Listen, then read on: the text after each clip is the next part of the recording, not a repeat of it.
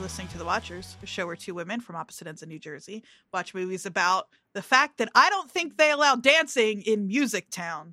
They definitely don't allow dancing in Music Town. I'm Or Andrea. tattoos or piercings.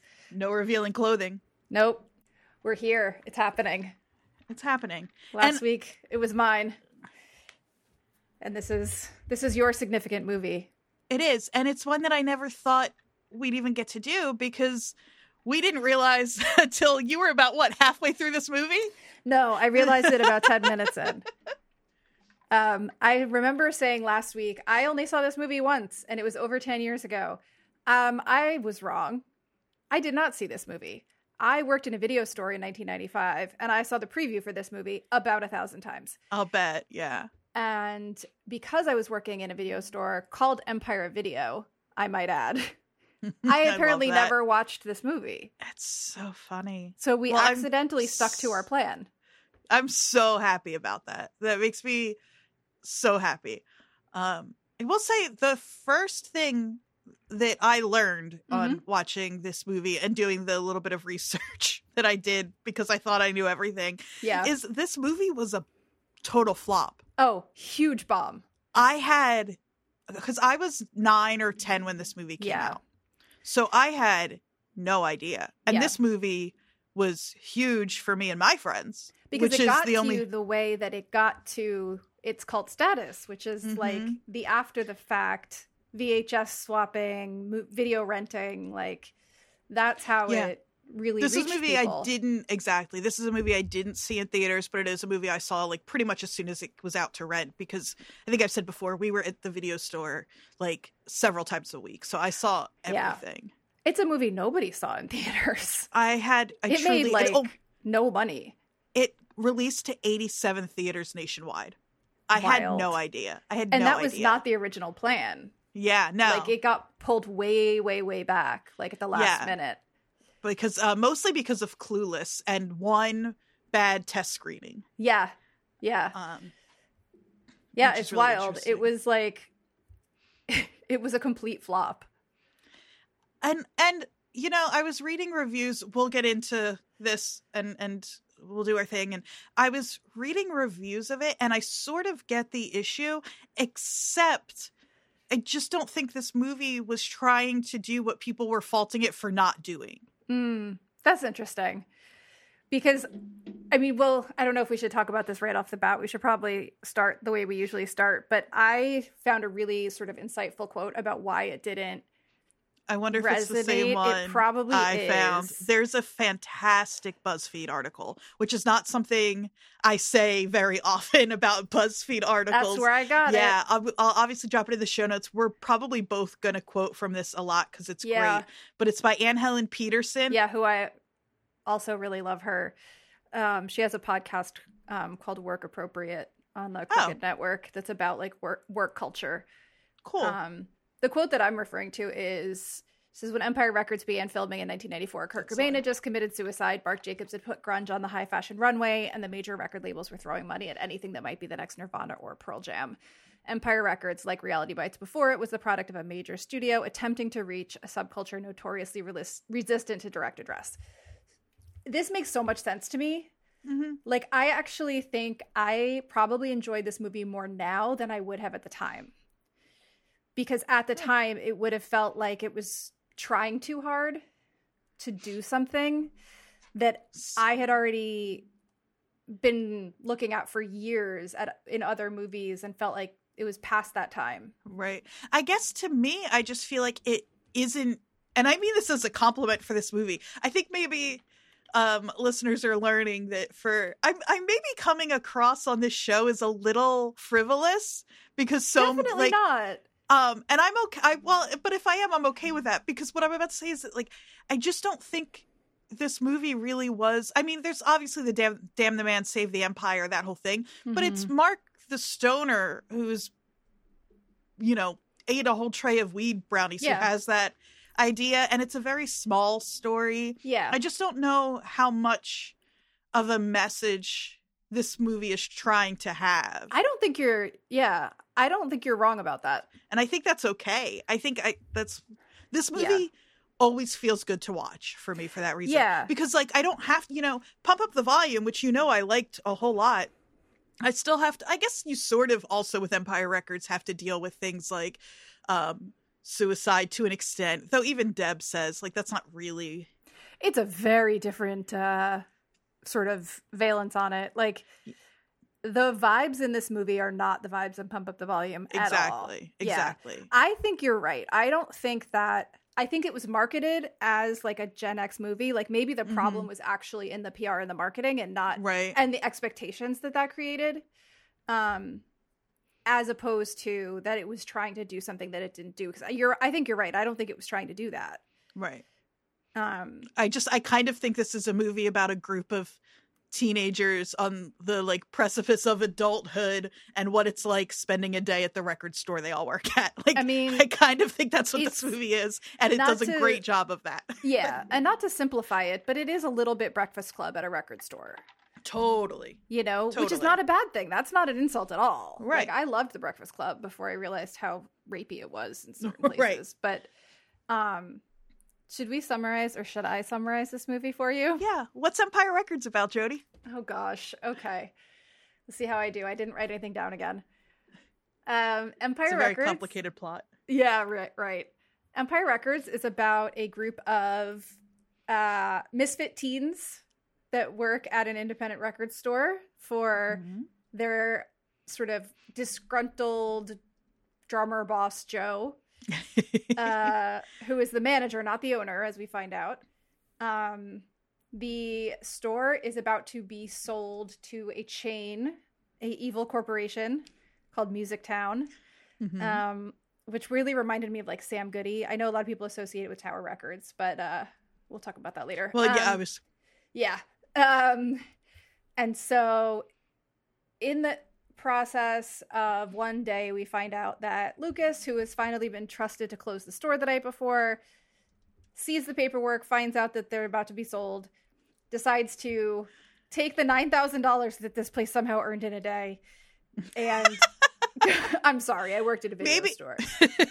Maybe it's a weekly thing. Maybe.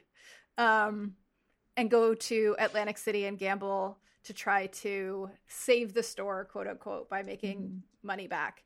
Of course, he loses the money, and we go throughout the day. We meet other various characters at the store.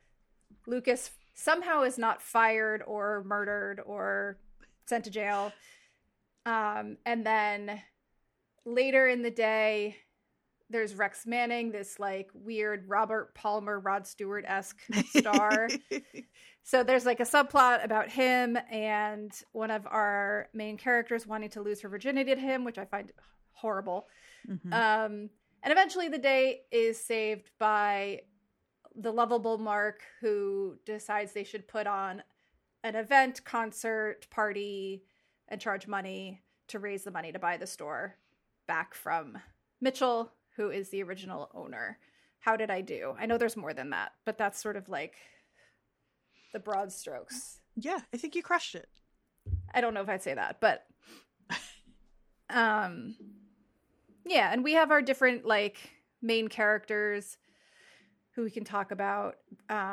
Gina, who is Renee Zellweger, looking very Chasing Amy in this movie.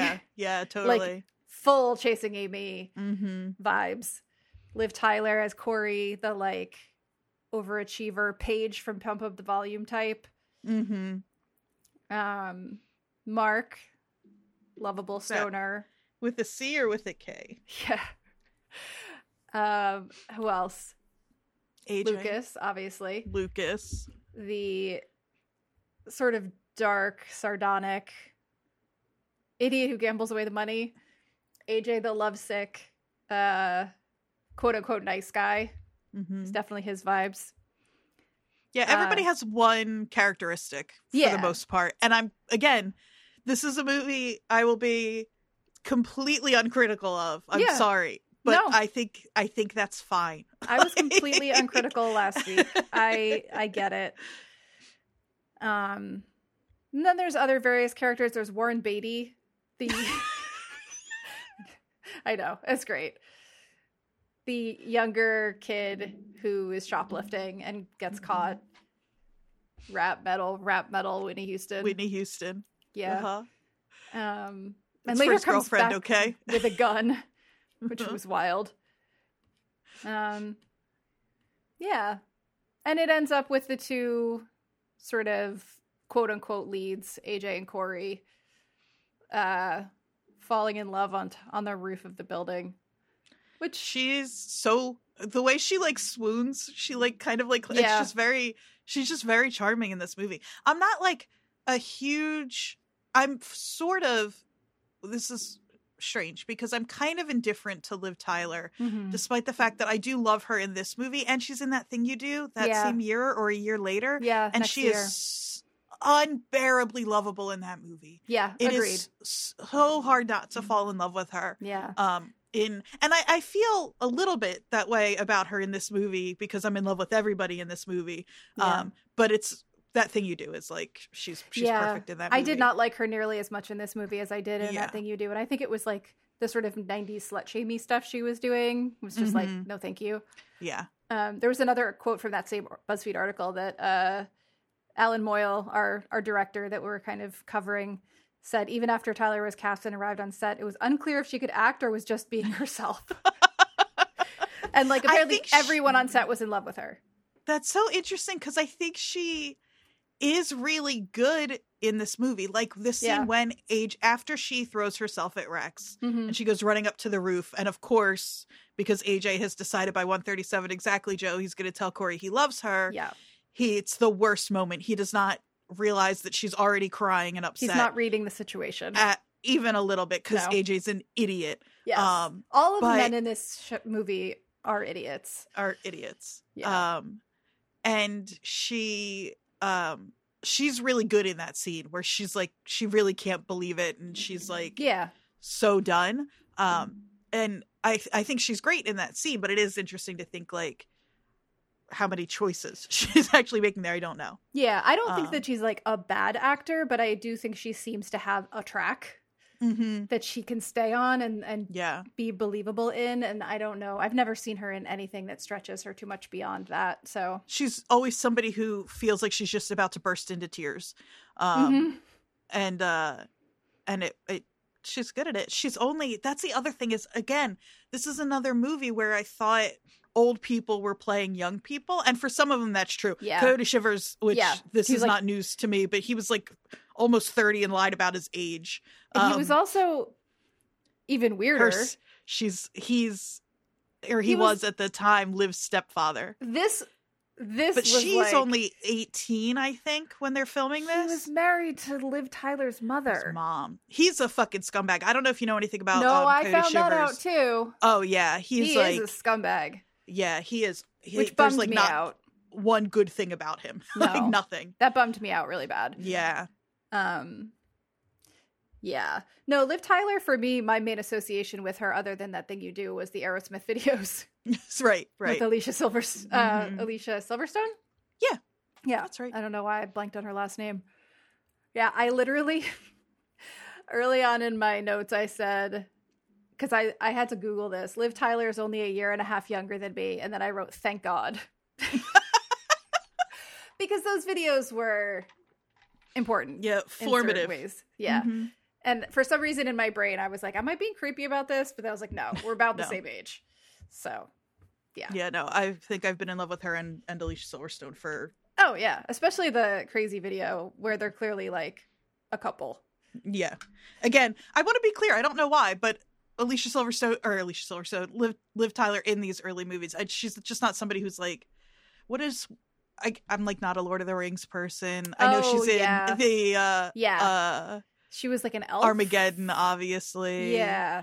I know she's worked a ton. She has. Yeah. She's just not somebody whose career I've like. I don't think she's done a lot lately. I could be wrong about that. I guess we could find out. We could. If only there was a thing where we could figure that out. Ethan Embry is in this movie, who is adorable. I love him. Again, I believe it. Well, and he goes right from this also to That Thing You Do, where he is even more of a like sweet doofus. He's and just, apparently was still wildly in love with Liv Tyler, which is very cute. Yes, it is. It is. Yeah, she's on that 911 Lone Star show. Oh, I feel like a lot of these people ended up on those sort of serialized cop things. Yeah. She did more TV acting. She's done more TV acting than I knew. Rory, the guy who played Lucas, was on CSI Miami for a long time. Oh, okay. Again, Dazed and Confused, and then this movie, two movies I loved as a kid. I think he's really charming in this movie. Yeah, I found some fun info when I was researching this as well. Like the original screenplay didn't include any of the like anti-corporate stuff at all. It wasn't about like a corporate takeover. It was like more about the individual characters, which I thought was interesting. Well, and it's funny because you said earlier people associate Music Town more with Tower Records. Yeah. But the screenwriter worked at Tower Records. Yep. This, in her head, that's what this place is based on. Yeah. So, and when she was interviewed and somebody brought it up that other people think of Music Town as the Tower Records, she was like shocked. Which seems a little like naive. But right. Yeah, the screenwriter is Carol Heikkinen. Yeah. I have the picture of Tower Records on in the Village behind me because I spent a lot of time in Tower Records when I lived in the city.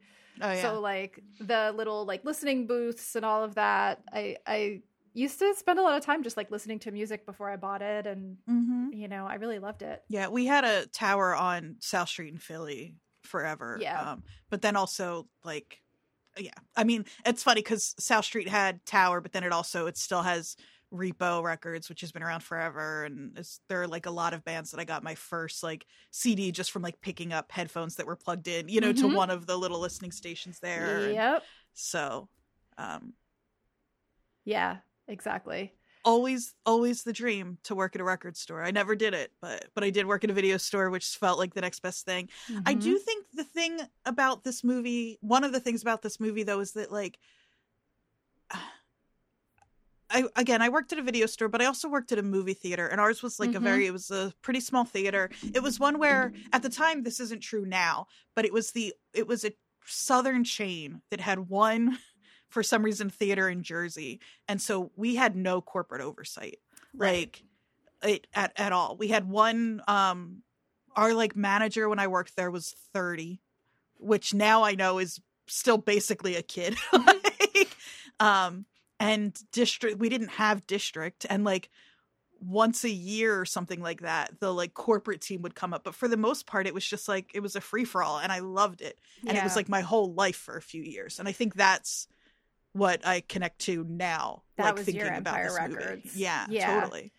I feel like for me, like I said, I worked at a video store called Empire Video, but we've talked about this in the past. My bosses kind of sucked, and like I was friends with the people I worked with, but it wasn't like a fun job.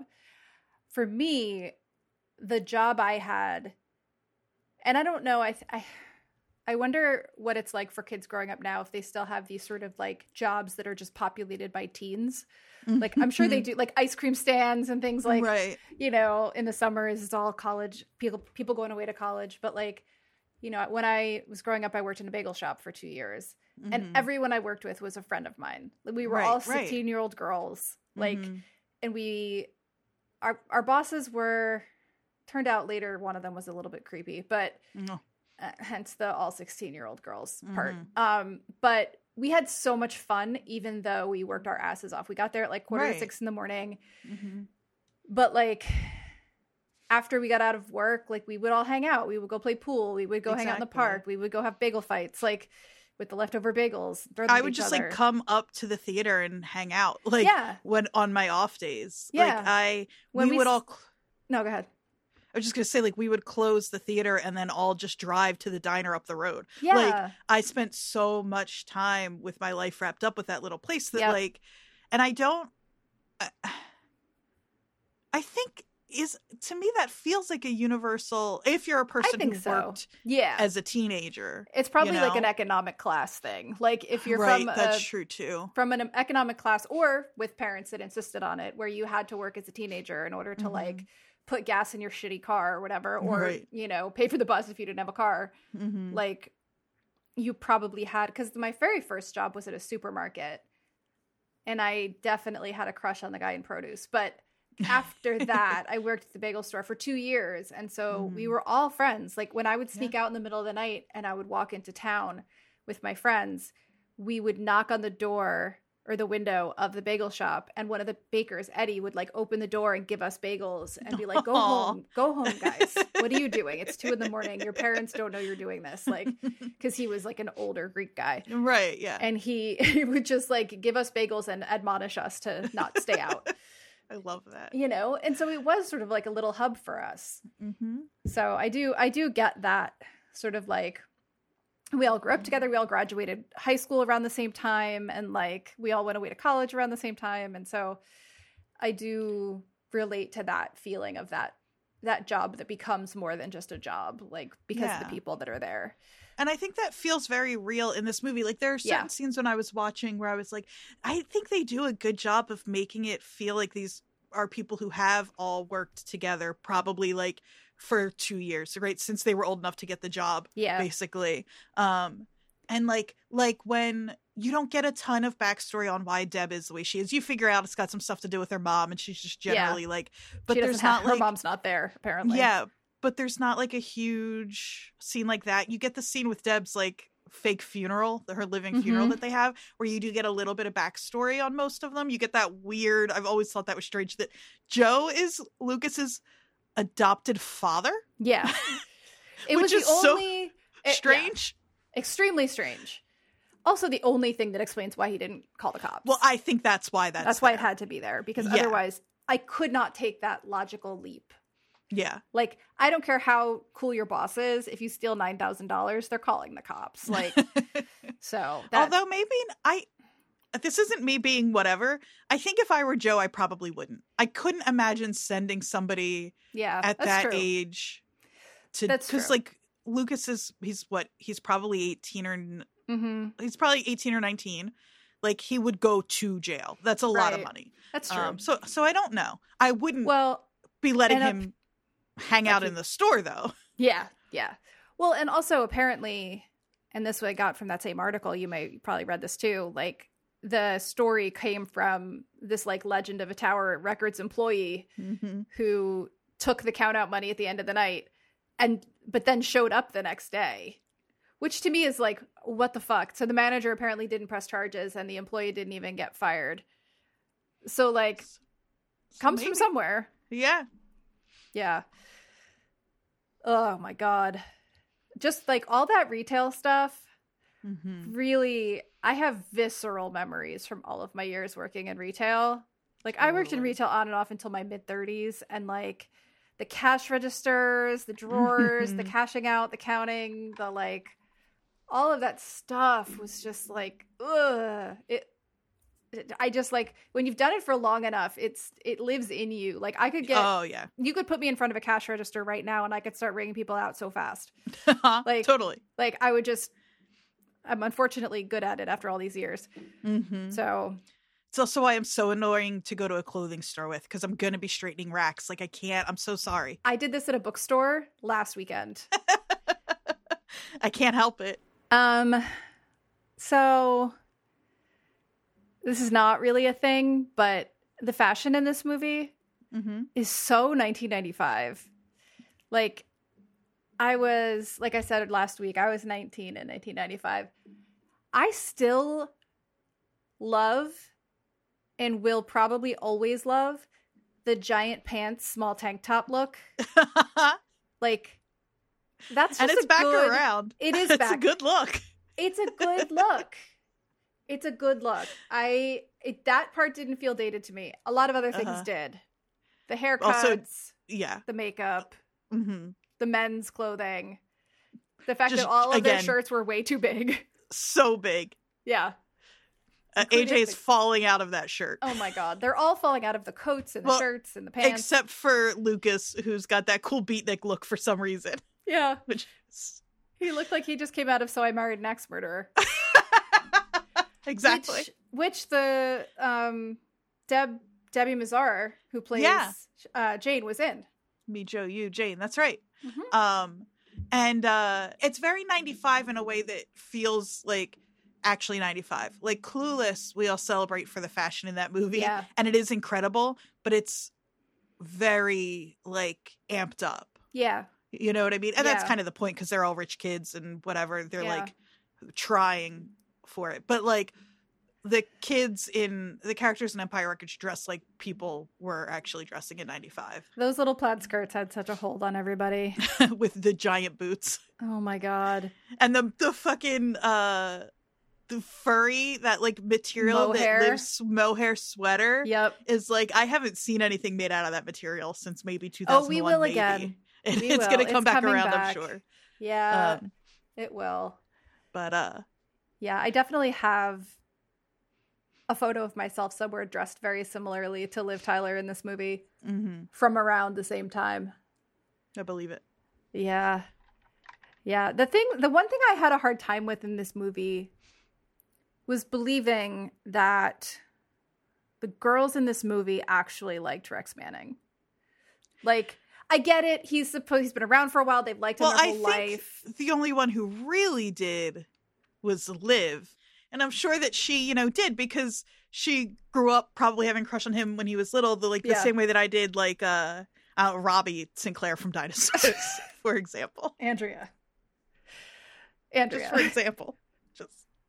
It's probably the same thing. Sure, and I'm just saying, if I worked at a record store and Robbie Sinclair, the dinosaur, we're on some kind of like comeback tour or whatever. Yeah.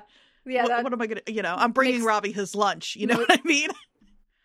Anyway. Yeah. Where was I? I don't know. Oh, we were talking about the women.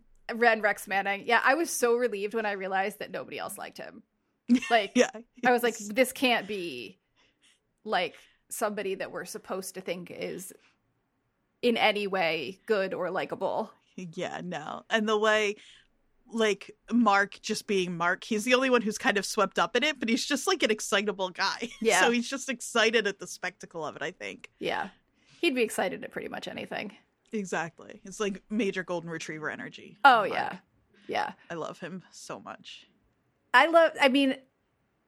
Again, I think the reason that I enjoyed this so much more now than I think I would have at the time was because now I can look back on that time in my life and the people I was friends with and very much see them in this movie. Mm-hmm. Like, I knew a Mark. I think I was Mark. Yeah, I could see that. I think I definitely was Mark. Yeah. I don't know if there's anyone in this movie that I was. I think the closest I probably was Gina. Mm-hmm. Well, and Gina, Gina has one flaw in this movie, and it's that she has sex with Rex Manning. Yeah. Like, otherwise, she tries to be nice to Deb. She is a pretty good friend to Liv until that moment. But it's because Corey is such an asshole to her. Yeah, she really is. At that scene when they're having lunch together. So it's like, that slut-shaming scene was not great. Yeah. I mean, no. It did what it was supposed to do. But, yeah. She's really good at being a self-righteous asshole. Because Gina even says, Miss Self-Righteous. And the way Liv puts her big, broad chin, I mean that as a compliment, puts her big, broad chin in the air. Like, she's so... Yeah. Yeah. Yeah, no, I thought it was really funny. Hey, you forgot your thingy. I wrote that down. It's something. Don't leave anything near me that you mean to take with you, because I have to say it. I have to. I believe it. I feel like some of these, if I'd watched it at that time, would definitely have been in my vocabulary. Like, I don't feel the need to explain my art to you, Warren. I don't feel the need to explain my art to you, Warren. Who glued these quarters down, man? Yeah. What the hell for? Yeah. Yeah. The whole movie is just like, there is not a day that goes by that I don't think of this movie. It's like, if I catch, like, even just like if I catch 137 on the clock, like it's I have to mention it. Like That's so funny. The other thing this movie does have going for it is there's some really good montages. Like musical moments where like yes. the music picks up and there's like a little bit of, and because it can be, what is the word for it when it's like the music is actually diegetic, thank you, when the music is actually happening in the movie, because of that it feels less cheesy than it would otherwise. Like it's still a little cheesy, but like it's not over the top, it's like fun. Yeah, because there's a reason the music would actually be playing. Exactly. This movie feels like, and it's interesting that this is a case, this movie almost feels like it could be a musical. Like those moments like that. Yeah. And we know get to that. Mm-hmm. Yep. Every single movie we've done recently, they're making a musical of. Exactly. Which is a very weird thing. The like montage of them getting the store ready. Yeah. That's one that feels really relatable if you've worked any sort of retail at all. Yeah. Like, how many times have you dusted a store that probably didn't need to be dusting because the people who closed the night before also dusted, but it's on your stupid checklist? Yeah. No, also like I worked at Starbucks in my like late 20s and early 30s, and closing at the end of the night was when things were able to get a little crazy. Like you would turn the music up really loud because nobody wanted to clean the stupid store. So like we had to like play the music, be silly, be stupid, like throw pastries at each other, you know, just to get through it. There's also the shoplifter montage is so good. When Lucas is chasing him. Uh-huh. Yeah. Yeah, I also really... A lot of these movies are so reminding me of the grip that MTV had on culture. Yes. Because there's such MTV... like based movies in a way. Like the reason that Rex Manning is like so famous is because he's a video star. Like he's an MTV star, you know? And like that video that they showed, it's the Robert Palmer video. It's so stupid. It's Addicted to Love. Yeah. It's bad, but it's like definitely a reference to something really specific. Yeah. Well, and the fact that Video Killed the Radio Star is one of the first songs you hear in this. Yeah. In this movie. I keep holding off. I keep starting to and then stopping talking about the soundtrack because it's the most important part of this movie. Yeah. It is everything to me. I believe that. I actually, one of my very first notes to myself, I think it was like line 3, was I see why Andrea loves the soundtrack. I wrote, first I wrote the thing about Liv Tyler. Then I wrote something about how I was whittling drumsticks this weekend while I was camping. Then I wrote, oh no, the corporation. And then I wrote, I see why Andrea loves the soundtrack. Those were my first 4 notes. And it's got a few like, I mean, everything is really 90s, except for weirdly the use of Dire Straits' Romeo and Juliet, which is a song that I love so much and is also in Can't Hardly Wait, which is another Ethan Embry movie. And it's a weird, I love that song. It's one of my favorites forever. Probably though, because of this movie and Can't Hardly Wait, I'm not sure. But it's also 15 years old by the time they use it in this movie. So it's really weird that this and then 2 years later, Can't Hardly Wait, it shows up in these two. But for the most part, it's a very 90s soundtrack. But it's not, it's like Gin Blossoms, but it's Till I Hear It From You, which is only a hit because of this movie. Right. Like they were really thoughtful about the songs. They weren't just pulling the most popular songs of the 90s at the time. Right. Yeah. Which I think is really cool. No, the soundtrack was awesome. I agree with that. I think that that's sort of like, I mean, that is Alan Moyle's thing, is like killer soundtracks. Totally. Like, it's like, just to run through some of them. Yeah. Till I Hear It From You, Gin Blossoms, Liar, Cranberries. Again, Cranberries, but not what you'd expect. Not Dreams, not Exactly. A Girl Like You, Free by the Martinis, which is like the kind of like the, what's the word? It's like the song for this movie. Crazy Life by Toad the Wet Sprocket, Circle of Friends, Better Than Ezra. I Don't Want to Live Today by Ape Hangers, which I love that song, but I don't think that song does anything outside of this movie, right? Right. Ready, Steady, Go by the Mises, a name I had no idea that was. I just know that song from this movie. But then some Evan Dando, like it's perfect. It's Can't also, Stop Losing Myself, like yeah. And other than the Romeo and Juliet, like, it is very of the time. Mm-hmm. Like, it's of the time, but it's not the expected songs, like you said. Yeah. And I think that that's similar to what he does in Pump Up the Volume, in that there's like a Beastie Boys song in it, but it's not what you'd expect. Like, you know, it's kind of his thing. Yeah. And even loved like the mosh pit in the store. That was so funny. really fun. Yeah. Well, it makes the customers all crazy. Like,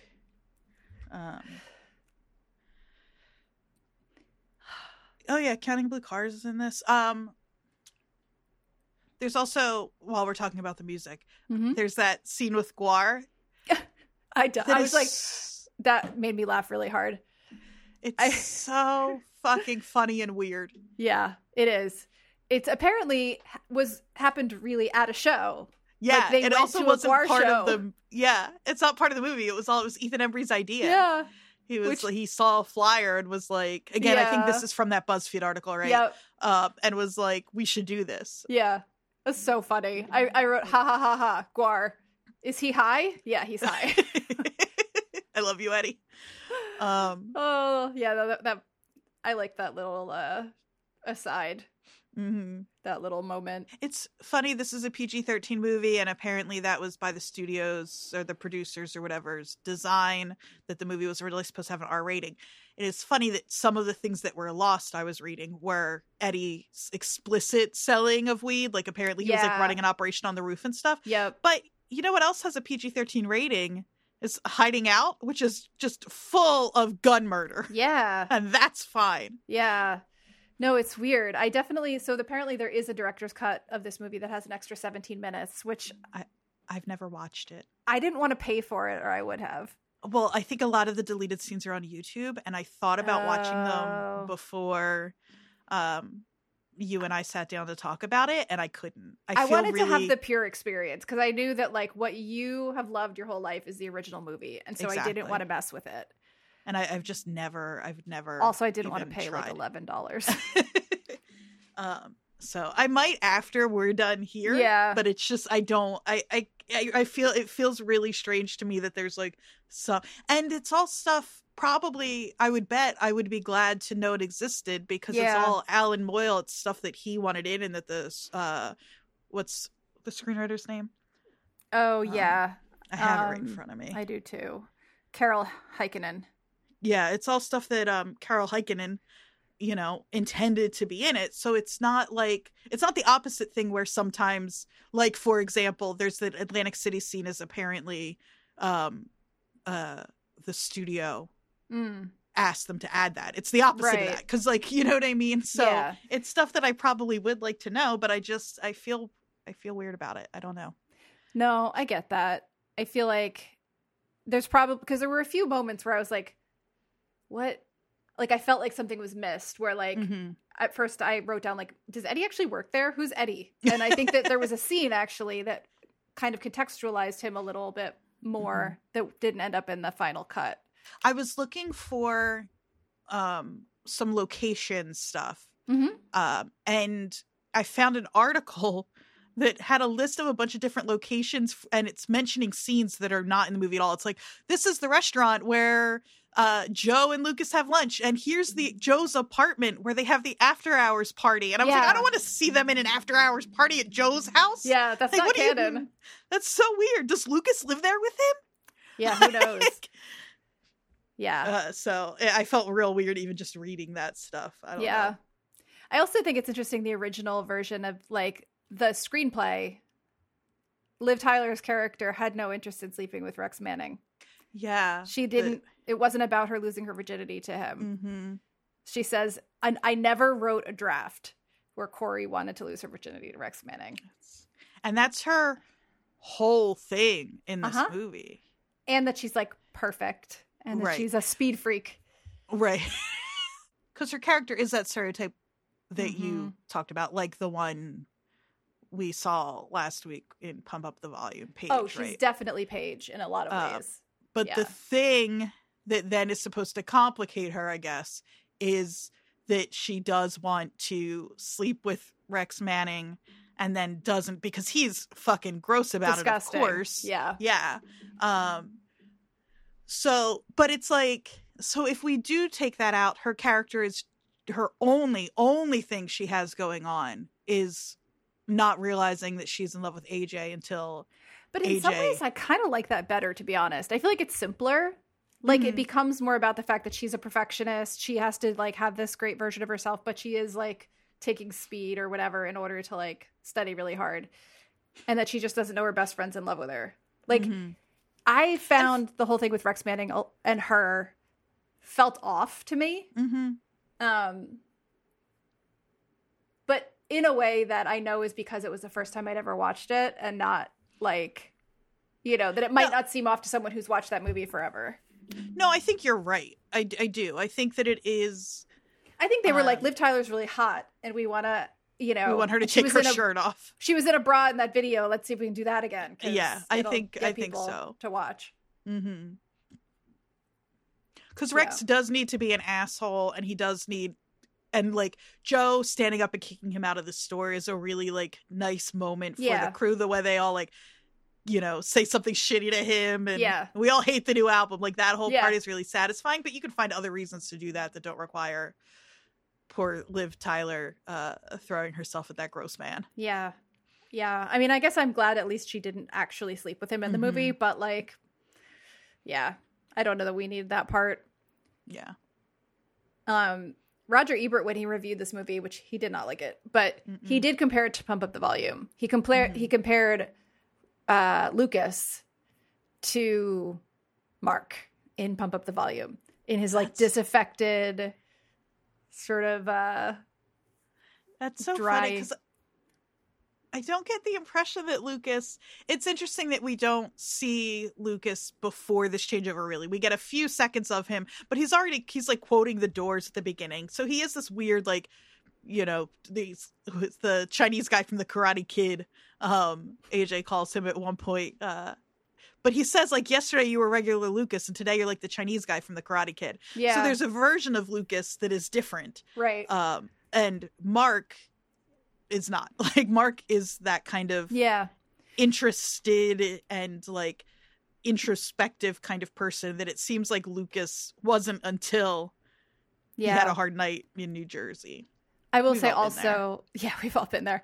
I mean, I'll also say that Roger Ebert referred to the party at the end as a rave.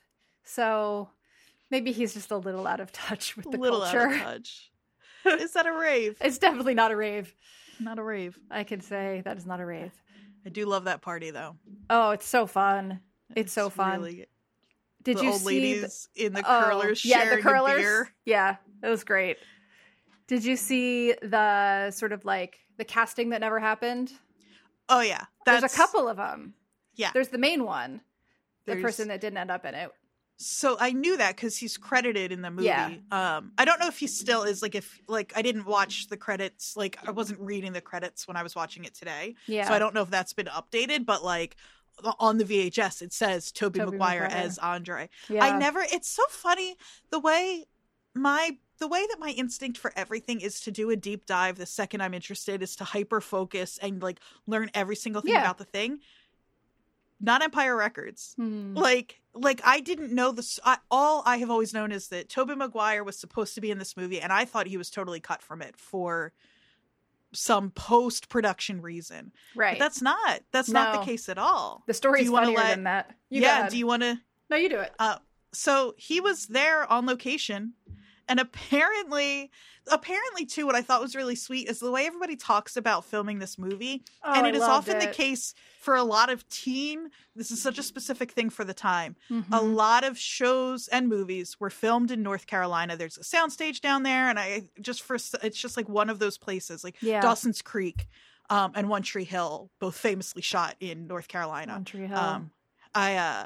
One Tree Hill was not my show, but I think we've talked about how important Dawson's Creek. Oh, yes. We have talked about it. I've done the pilgrimage. Like, I've been to some of the filming locations for Dawson's Creek.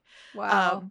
And I ate at the restaurant that was the set for Dawson's dad's restaurant. Like, it's... Oh, my God. Yeah. So North Carolina, where they went. But because of that, it's really isolated. It's not LA. It's not New York. Right. So when people in these shows and these movies, especially when they're young like this, just end up bonding. Yeah. And so there are very sweet stories that I was reading about this week of how close all of these people became. And one of the stories about this time, because they were all like hanging out at Alan Moyle's house where he was having nightly dinners. Instead of putting them in hotels, he like rented a bunch of apartments that were all next to each other on the beach. And so it was like they weren't as separate as they would have been otherwise. They were all basically living together. Mm-hmm. Which I think is really sweet. And Tobey Maguire was one of the people who was cast and was living there. And apparently he took a bunch of mushrooms one night. They don't think they specified mushrooms, but they psychedelics. Yeah, they said where is it? He may or may not have consumed a psychotropic drug and somehow ended up in the basement of Moyle's beach house eating a giant bowl of cereal. A giant bowl of cereal. It's such great detail. Just perfect detail. Yeah. And had like a kind of like existential crisis and was sort of like, this is not where I need to be. I need to go home. And then I read another article that said and I haven't checked the timeline on this, but then he checked himself into rehab for alcoholism shortly after that. So maybe there's like, some less fanciful stuff going on there as well. But apparently what sparked it was the bowl of cereal. The bowl of I get the impression that the cereal was speaking to him, Like, sure. It's Absolutely. Fruit Loops in my head and all the little O's are talking to him. Yeah. You play a mean guitar, Mark. It's like one of those. Yeah. Definitely. Another casting one that I read that I thought was really interesting was Billie Joe Armstrong from Green Day was originally going to be the Coyote Shivers part. Jody, when I read that, my stomach dropped. I'm mourning a reality that I never got to experience. I know. Have we talked about Green Day on this show? We've talked a little bit about Green Day. We've talked about how I came to Green Day through Bad Religion and therefore was a little bit cooler than you were. But that... Oh, good. I'm glad we talked about that. Good. We talked about that part. But I also love Green Day. I mean, like, for me, they were a little bit later, a little bit poppier, a little bit more just of the time that they came out. Green Day is to music as Empire Records is to movies for me. I can see that. It's Absolutely. My first tattoo was a Green Day tattoo. I talked my mom into letting me get when I was 14 years old. Oh my God. On my 14th birthday, I got that tattoo. Wow. Green Day was my favorite band from second grade until Fall Out Boy became my favorite band, like sophomore year of high school. So like, I know our audience is really intimidated by how cool I am now that they are hearing that. For sure. Not quite as cool as you because, Bad Religion first and then Green Day. So you're a little cooler. Yeah. But that's all right, though. But I just mean like, I would not, Green Day I still listen to Green Day. Yeah. Like it's still good. Mm-hmm. So, Green Day was already everything to me when this movie came out. So can you like imagine I would no. If that was Billie Joe Armstrong. I'm 37 and a half years old. My stomach dropped when I read that today. That's incredible. It would have been and I can see you can see it, can't you? I totally can see it. Absolutely. He would have been great. He would have been great. And he's not a scumbag like Coyote Shivers. Exactly. Yeah, no, that to me was like, oh shit. That's a missed opportunity. Yeah, that he wasn't in it is because of his touring schedule. His touring schedule. Because he was a successful musician. Mm-hmm. Yeah. Oh, well. Sad. Really sad for me. Yeah. Angelina Jolie almost played Deb. Yeah, apparently she was too good. She like took over the vibe in the room. Like she was too big of a presence. Yeah. I think Robin Tunney is great in this movie. I do too. I think she's perfect. And it was her idea to shave. This is something I knew previously. It was her idea for Deb to shave her head. For real. Yeah, she does it for real. Yeah. And she has a perfect head. What if it had been real weird? They wouldn't know until she did it.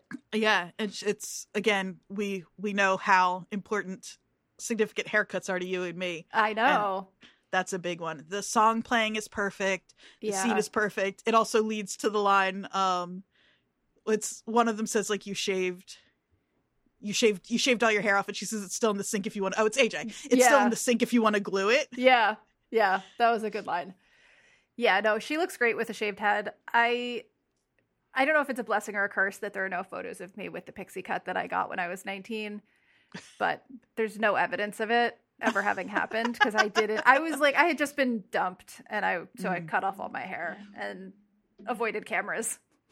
But you had the presence of mind to not take all of it off, though, because you don't know. That is something you can't take back if you got a real weird head.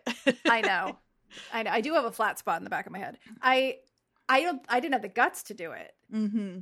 Like, to me, that's like, yeah, you really gotta. Yeah, that's a big decision. That's like, if I'm as cool as I am because of Green Day, and you're as cool as you are because of Bad Religion, there's a level above it. Yeah, and whoever that person is, whoever shaving. they're listening to, they can shave their heads. Yeah, I was not there. It also allows for another one of my it's a tiny little moment. I love it so much. I know exactly what you're going to say, I think. It's when, wow, now I'm thinking, well, hold on, because it's such a weird, tiny detail. Mm-hmm. It's when Joe is AJ's giving Deb a really hard time and trying to get her to talk about what happened. Mm-hmm. And Lucas walks up and is like, Deb's fine. She's perfect. And he touches the top of her head and you hear it. Yep.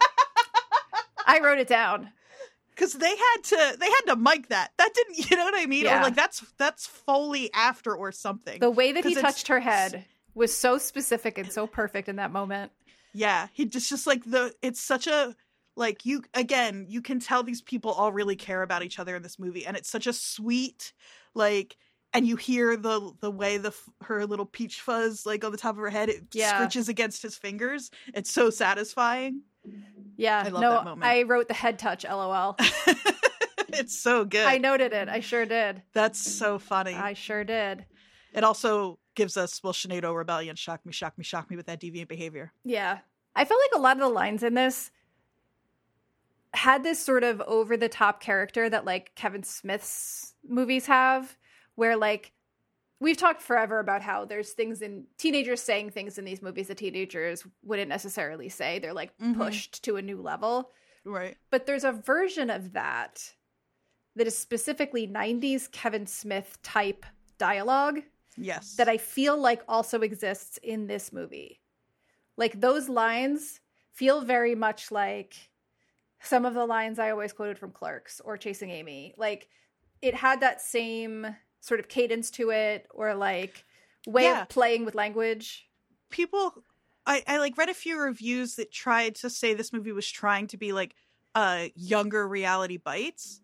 And it's that weird Gen X thing that they're wrong about. It's not that. This movie feels so much more like teen Clerks. Yeah. Yeah. I totally agree with you on that. It's a cleaner, more wholesome teen Clerks. In color.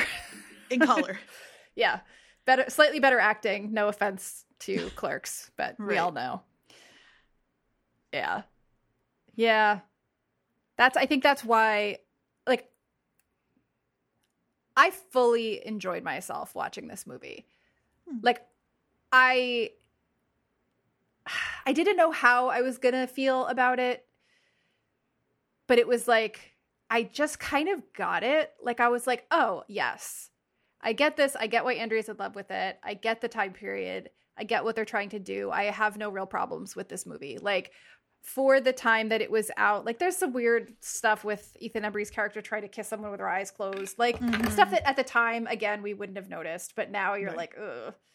You know, so but those are small things. Max Caulfield's daughter, by the way. Yeah, I read that too. Today. And I think that's one of the reasons this movie holds up so well to me, is that for everything people seem to not like about it, is stuff that they were projecting on it in the first place. Like, this movie just still feels really good to watch because I don't feel like it's trying to, like,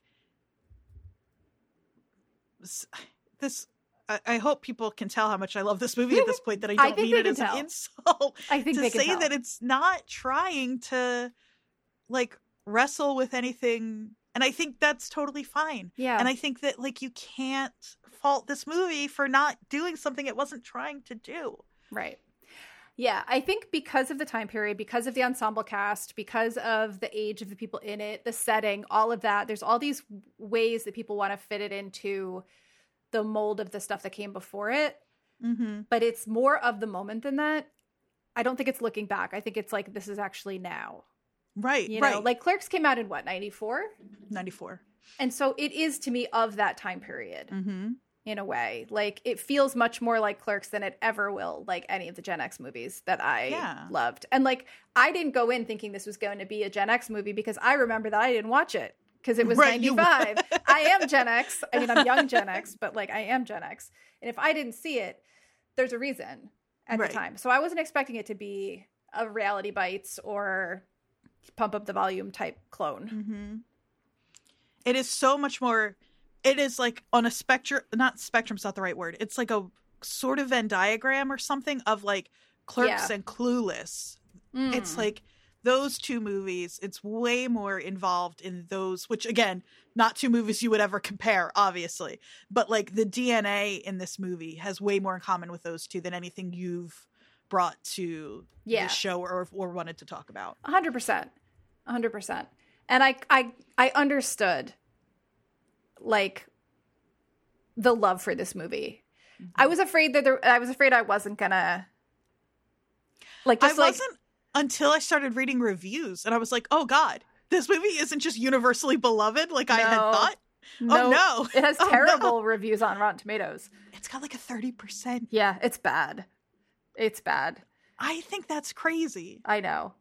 Also, apparently, I have the reverse experience of the cast, who only in the last few years learned what a cult classic this movie is. Yeah, exactly. I was a little bit disappointed in the representation of AJ as an artist, only because he's kind of lame. And he's not a very good artist. Why is that something that we've encountered? Because it's also, what's his face in Some Kind of Wonderful isn't all that impressive. And we're supposed to think they're great. I love, though, that at the very end, he decides he's going to go to art school in Boston. So he can be near Corey. What art school in Boston would that be? So he either went to SMFA or Mass Art. Uh-huh. He could have gone to Leslie. I don't know. Probably. I'm going to say Mass Art if he was able to get into any of them.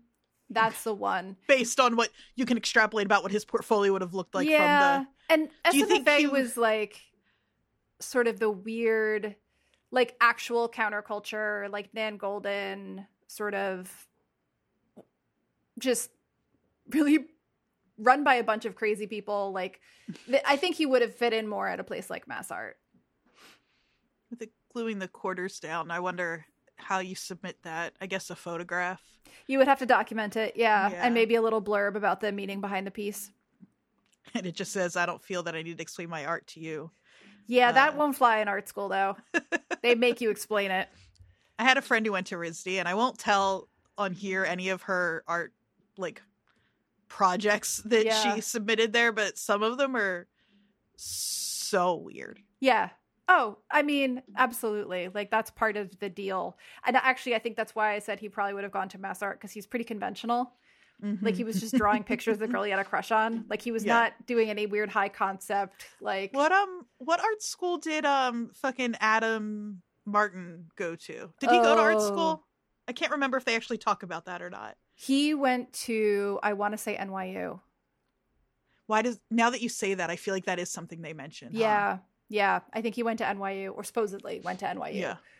Which has a really good art school for an MFA program, at least. He also submitted 50 pictures of one person that he was drawing, because that's his whole thing, too. Yeah. Yeah.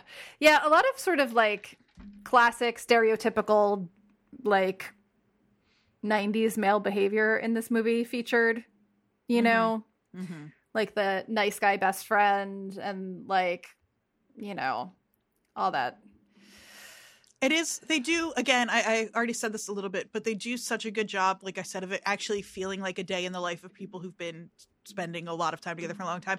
It is kind of cute when he does finally, it's not cute when he does it because he picks a terrible time because Corey is visibly crying. Yeah. But when he says, like, you remember when we had that awful day and you were wearing that skirt with the flowers, where it's just like, oh, that's like a nice little detail that they included for, she's like, you hate that skirt? Yeah. You can tell that that's a skirt she probably wears a lot because she really likes it. Yeah. And you get all of that just in that little exchange there. Yeah. I think this movie, it's funny because for all of my saying, like, I just don't think it's trying to do more than whatever. It is also kind of thoughtful in a weird way with that kind of stuff. Like, because there's so much of this movie that makes it as such a delight for me is in those little moments of dialogue that that show how close all of these people are. And it didn't need to do that, though probably it wouldn't be one of my favorite movies if it weren't so successful.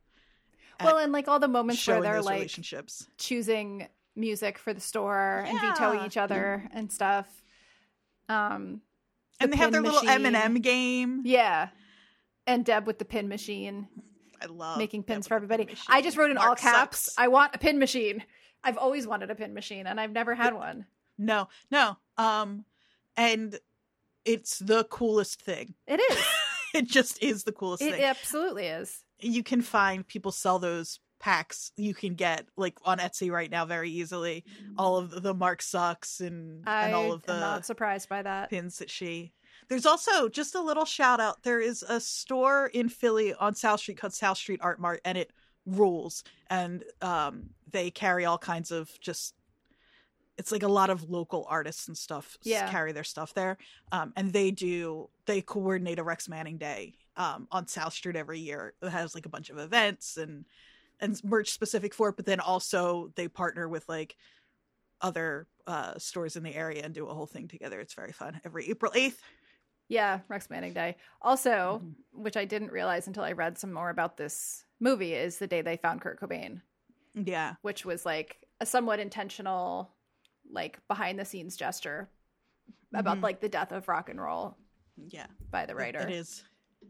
And it's also, it's sort of darkly funny that the death of rock and roll is the day that Rex Manning is being, but it's also only, apparently they were filming.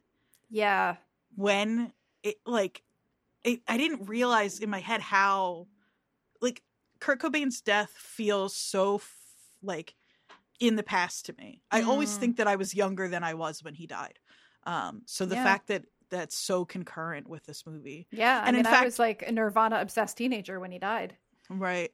And I'll bet if this movie had come out a year or two later, a bigger deal, like that would have been a whole thing in this. Yeah. For sure. Yeah. In this movie. So I'm kind of glad it didn't, because I could see that being like, again, this movie that's not very serious. Right. Trying to take on something like that. Mm-hmm. Yeah. I think that would have sort of ruined the sort of vibe of the movie. That end scene was really fun. I'm bummed about like the party scene at the end. Like I'm super bummed that Coyote Shivers is like a terrible person, because I really, that little, that song rules. That song rules, and sort of like just watching Renee Zellweger get up there and sing it was awesome. And I did see that scene. You had somewhere. Seen that. I had seen that scene, probably on a preview or something. Yeah. She does a really good job of looking anxious and being excited. The way she's like flapping her hands. I love her flapping. Her flailing it's really on the endearing. Stage is really sweet. Yeah. It's really great. So we have our obvious Jersey connection, right? This took place in Delaware, which is who says? I know they say it takes place in Delaware. Yeah, the people that wrote the movie.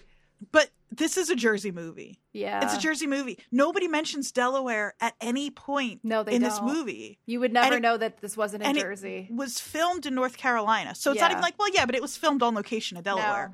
No. The only on location in this movie is, well, it's not. They're not on location in Atlantic City. But, because they don't actually go there to film it. Like, it's not. So I'm lying. The only place you can place is Atlantic City. Yeah. So, like, I don't care. It's not. It's also, what's funny is Hiding Out is also a movie where I don't know why they keep wanting to send people to Delaware. In these movies. Yeah, it's weird. I don't understand why it's not just Jersey. It's a Jersey. It feels like a Jersey movie. This like band of misfits, like you said. Like, it definitely feels like a Jersey movie. Couple things about the people in but do you have a less obvious Jersey connection? Sorry. Oh, I did. And that's actually, so that came from when I was looking up the people in this movie and like what they've done since. So Anthony LaPaglia, who plays Joe. You know what I'm going to say? What's that? Was it a So I Married an Axe Murderer? No, not that. Because that has the giant. Where can I find a giant poster of Atlantic City? Yeah. No, there's another one. He was allegedly, the original choice to play Tony Soprano on The Sopranos, but turned the role down. It would have been a very different Tony Soprano. Yeah. But I think I love Joe. Yeah. Somebody calls someone Buckethead in this movie, and I feel like, so my friend Andy, who I saw when I was in Jersey, he had a friend who everyone called Buckethead. And I don't know if that came from this movie, but it might have. I wonder. Yeah. We Joe, should call more people categorically Buckethead. say that you are not the bigger Banana Head. Yes. Also Banana Head. A lot of weird, but it's because of the PG-13 rating. Right. It's Joe who calls, I think he calls Lucas Buckethead. Joe is not the kind of guy who's using words like Banana Head and Buckethead. No. But again, it's lines that I end up really loving because they're so silly and fun, and it's because of this PG-13 rating. Right. Another reason this movie feels more Jersey than Delaware to me is he's got Warren has the silliest accent, but it's not a Jersey accent. It's Brendan Sexton, who plays Warren, is from Staten Island, I think, which is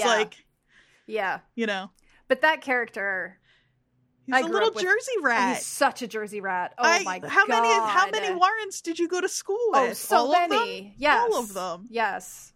Yeah, there was Jared, there was Tim, 14. there was Scott. Like, I could name the other Warrens. 2 that Steves. I knew. Yeah, exactly. But yeah, apparently the actor Brendan Sexton is only 14 when they're filming this, and he looks it. He looks it and feels it. He's such a little shithead. I love him. I fully hated him because he plays a shithead so well. I was like, this kid sucks. Well, he's also he's one of the awful bullies in Welcome to the Dollhouse too. Ooh. So he is, yeah. Well, and essentially he shows up with a gun later on. Like, he's not a good guy. Well, he's a kid, That don't make him a bad guy. he wants to work at a record store. Yeah. It's got a funny way of going about it. Joe's not going to give me a job. Why would anyone give me a job? I mean, he's got a give point. me a job. He has a point. Lucas steals $9,000 from you and you don't do dick to him? So I have one other what if for this movie. And it's not about people that were supposed to be in it. But there was a moment where Deb and Corey are in the bathroom after Corey freaks out.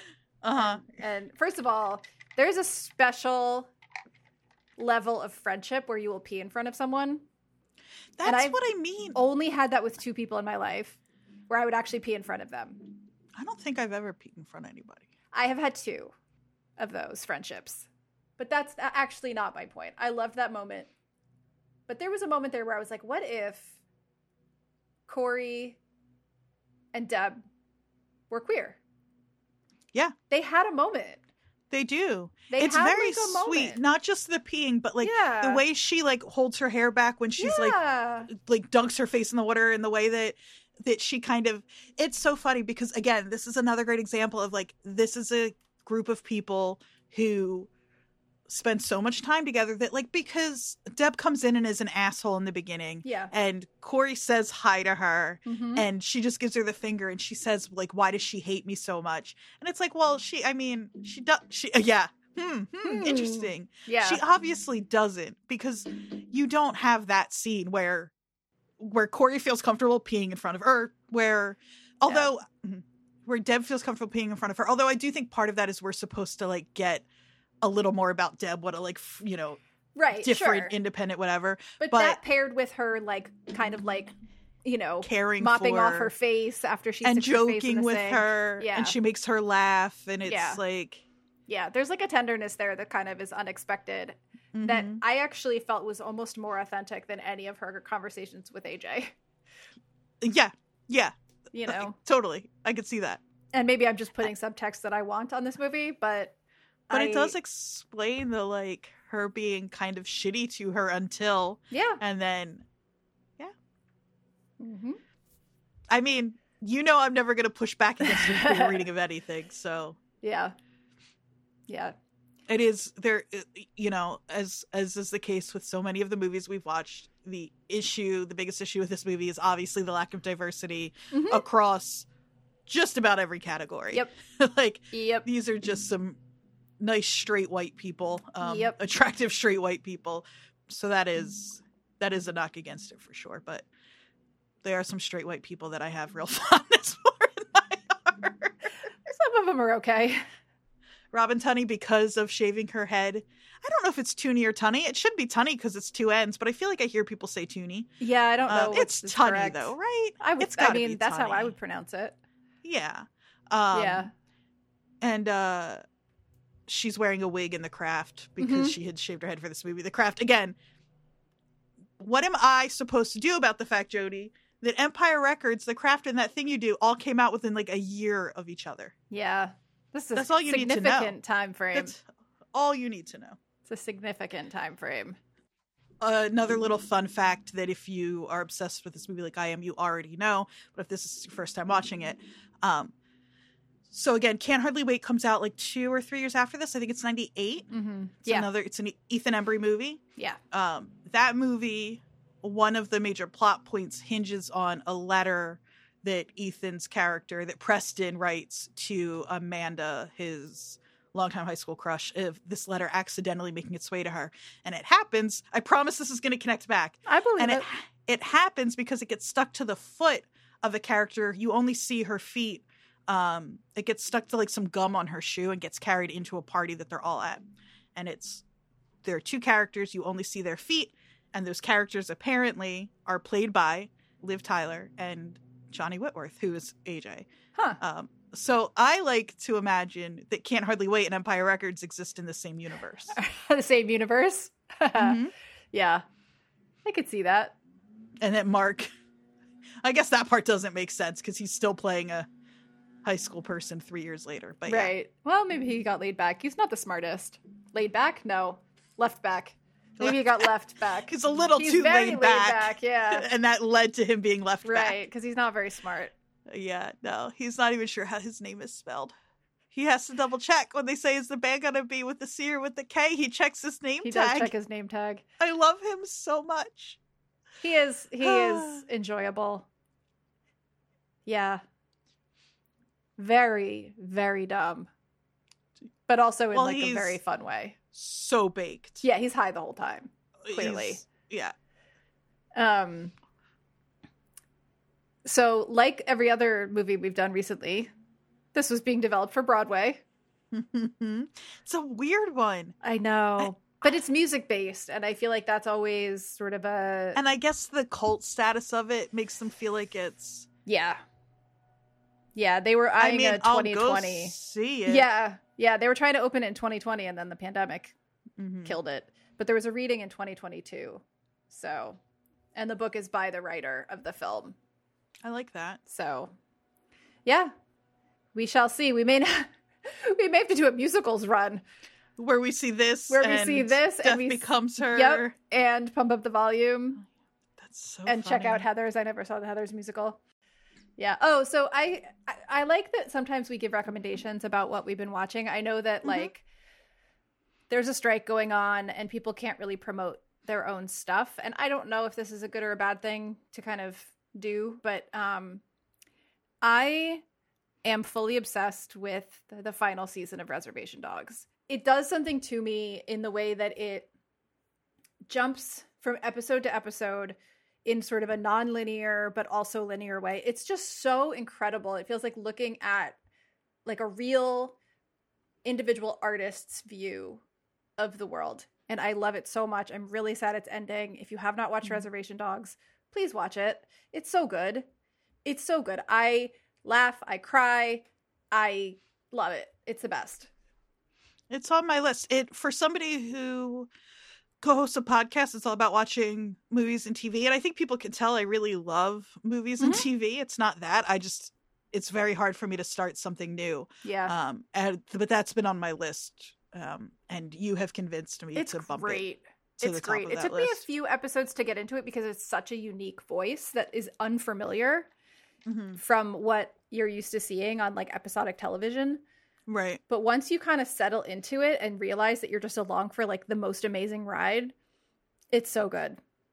I'm really looking forward to it. I have not heard one bad thing Oh, it's incredible. about it. So Yeah. yeah. And it's also like digestible sized episodes for the most part. I think they're sort of I love variable that. lengths, but they're not like hour-long drama. I'm trying to think if I've got anything. I guess watch Dinosaurs. Okay.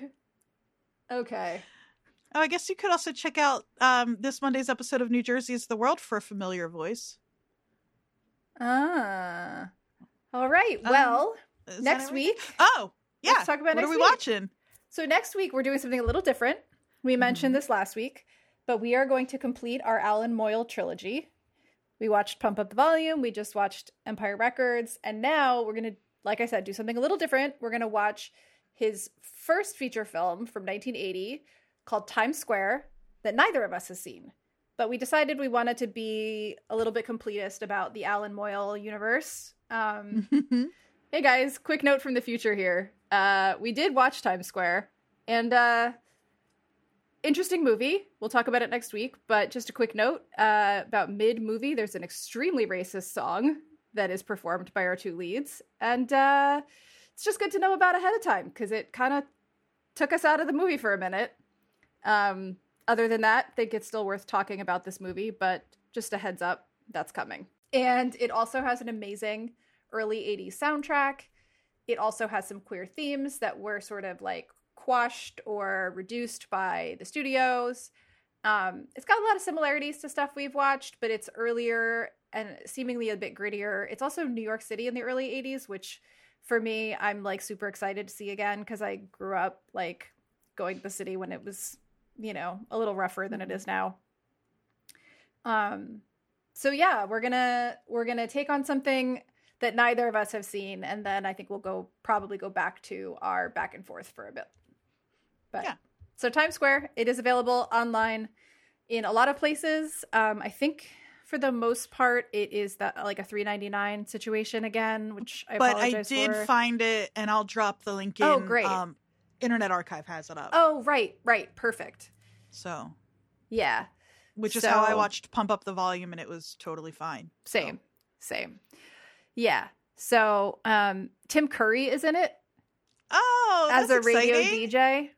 Oh, fun. And it has a little bit of a psych hospital side, like, you know, setting. Okay. So, yeah, there's lots of stuff that I think relates to other things we've discussed. I'm really looking forward to it. I am too. It does not get great reviews. And well, apparently neither does Empire Records, right. So what do I know? Right. And, you know, the film was kind of taken away from Alan Moyle and finished by other people, so it's not his original plan.